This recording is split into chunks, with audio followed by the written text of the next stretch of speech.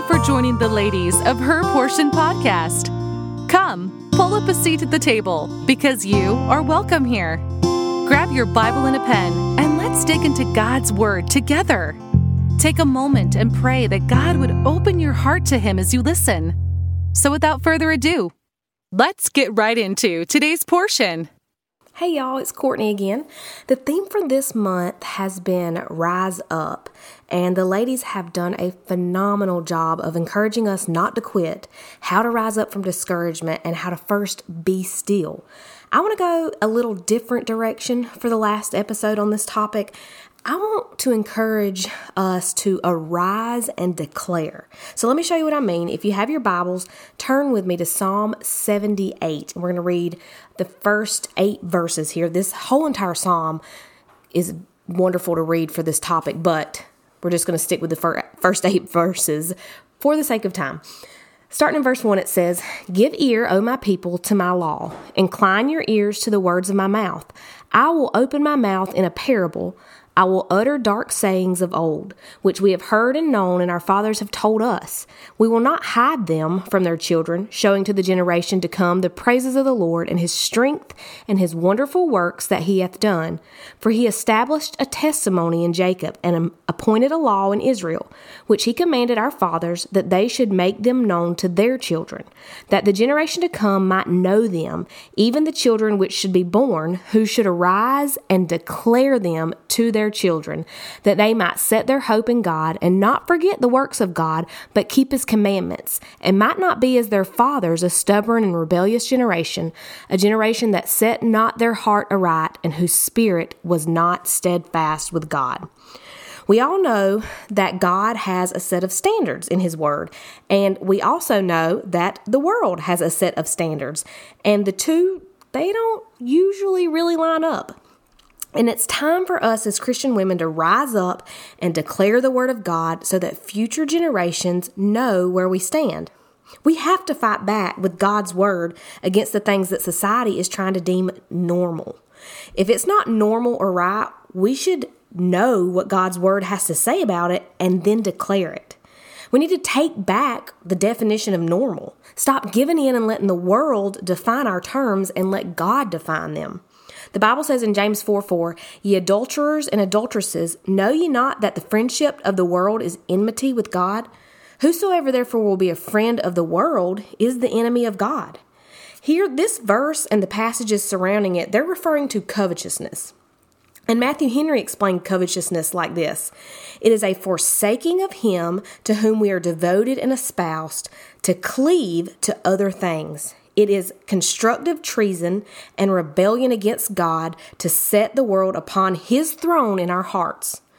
And in the Bible, in Matthew 6:24, it says, "No man can serve two masters, for either he will hate the one and love the other, or else he will hold to the one and despise the other. Ye cannot serve God and mammon." The point is, you can't serve two masters. You can't serve God and love the things of this world. Just like the charge Joshua gave the Israelites, choose you this day whom you will serve. It's time to pick a side. It's time to take our stand. It's time to choose who you're going to serve. At the end of the day, are you going to choose God or the world? I chose 2 different topics that are quiet battlegrounds right now in our world. The world is fighting so hard to change the normal definition of these topics that it's getting harder and harder to resist. But I want to encourage you, no matter where you work or go to school or where you spend your time, rise up above what society is trying to call normal and take your stand for God. Arise and declare what God's Word says. The first topic that I want to talk about is feminism. This is how the world defines feminism: the advocacy of women's rights on the basis of the equality of the sexes. Well, this is how God's Word defines woman in 1 Peter 3:7.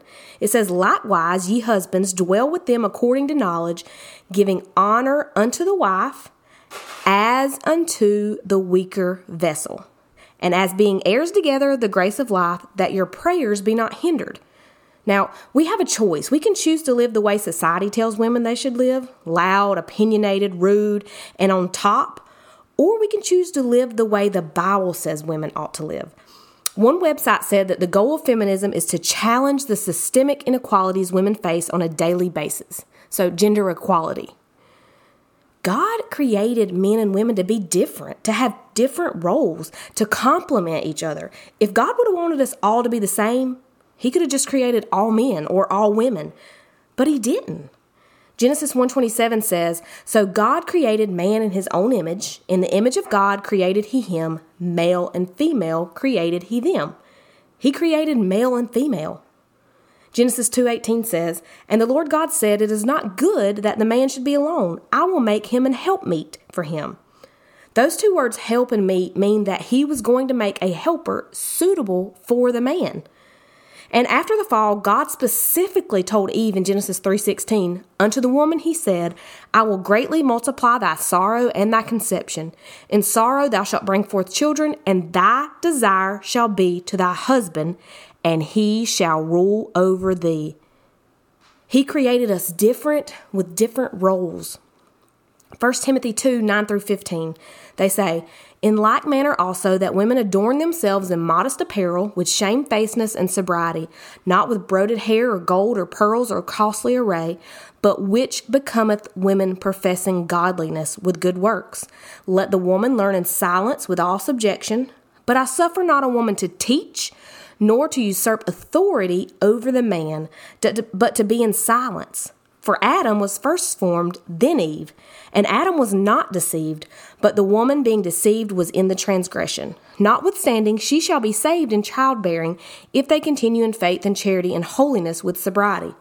Women are the weaker vessel. He didn't say we're useless or dumb. He just said weaker. Someone has to lead and someone has to follow. There is a hierarchy outlined by God in the scriptures. 1 Corinthians 11:3 says, "But I would have you know that the head of every man is Christ, and the head of woman is the man, and the head of Christ is God. And the world hates God, and they hate his word, so they're going to do everything in their power to kick and fight against everything it says." Ephesians 5:22-23, "Wives, submit yourself unto your own husbands as unto the Lord. For the husband is the head of the wife, even as Christ is the head of the church, and he is the Savior of the body. Therefore, as the church is subject unto Christ, so let the wives be to their own husbands in everything. Husbands, love your wives, even as Christ also loved the church and gave himself for it, that he might sanctify and cleanse it with the washing of water by the word, that he might present it to himself a glorious church, not having spot or wrinkle or any such thing, but that it should be holy and without blemish. So ought men to love their wives as their own bodies. He that loveth his wife loveth himself.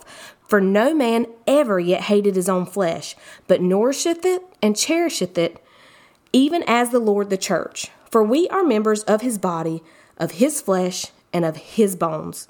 For this cause shall a man leave his father and mother, and shall be joined unto his wife, and they two shall be one flesh. This is a great mystery, but I speak concerning Christ and the church. Nevertheless, let every one of you in particular so love his wife, even as himself, and the wife see that she reverence her husband." This is God's design for a marriage. He wants God to be at the top, then the husband, and then the wife. There has to be order. Have you ever tried to work in a group of people on a project that had no leader? Everybody was just giving their opinions.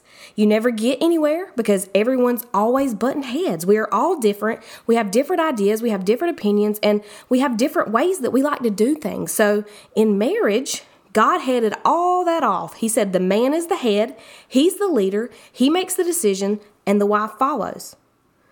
That takes so much pressure off of us, ladies. When we get to heaven, God is not going to ask you how you led your family. We won't be responsible for the decisions that our husbands make. He will ask us how we followed, how we submitted. So what will your answer be? Did you stick to your role, or did you put yourself in a position that God did not give you? Rise up. It's time to fight against ungodliness. Rise up and declare what God's word says about a woman's place. Now, the next topic that I want to talk to you about is our dress. I know this is a touchy subject. Women don't like to talk about it. Now, while society continues to blur the lines of gender and responsibility in our homes, we must know what God's Word says about these topics in order to separate the lies from the truth. We need to be able to declare to the next generation what God's Word says about the way we dress. And we can start by studying the Proverbs 31 woman, the Titus 2 woman, and the wife of 1 Peter 3. Most of the time, when you get a job, they have a dress code, right? A standard of dress that you must follow. It's basically at every job you go to. Well, why? Because when you're on the clock, you are a representation of that company, and they want you to look professional. A lot of the public schools around me, they have dress codes for the students. We had a dress code when I was in high school, and every year the parents and the kids complain about it. But really, it's getting the kids ready for real life. There are rules, and we have to follow them. So why do Christian women feel any different? When we're on the clock, aka alive, we are representatives of God. You don't think He should have a say-so on how you dress? We think it's perfectly normal for our employer to be able to dictate our dress, but if God or our husband have anything to say about it, we get all defensive. In the book Securely Woman by Karen Hightower, she said, when we as Christian women clothe ourselves immodestly, we draw attention to ourselves instead of to our God who lovingly redeemed us. When we dress inappropriately, we show disregard for who we represent as Christian women, a loving, forgiving, holy God. She goes on to say, because of our flesh, we all want to fit in, even when we know that it's wrong. It can feel difficult to stand out as distinct, and these days, even normal has become distinct. Yet, I don't want to be controlled by my flesh. I want to walk governed by the Holy Spirit of God. Galatians 6:15 instructs this, I say then, walk in the Spirit, and ye shall not fulfill the lust of the flesh. I want God, not ungodly designers and advertisers who are trying to push an agenda that I want no part of, to be in control of my life. I want to be different in a discreet, God-honoring way. Wow. If only there were more Christian ladies in this world that thought like she did. I mean, think about it. Why do you dress the way you do? Is it to honor God and your husband, or is it to fit in with the world? I can tell you from experience, I've lived and dressed like the world. It is not going to get you any more friends with real value than if you would just submit to God and your husband and dress the way they want you to. So by looking and dressing different than the world, you may be treated differently. You might not be invited to events. You might not be befriended by the most popular people. You may have to endure a little grief, suffer wrongfully, but it's worth it to have a clear conscience before God.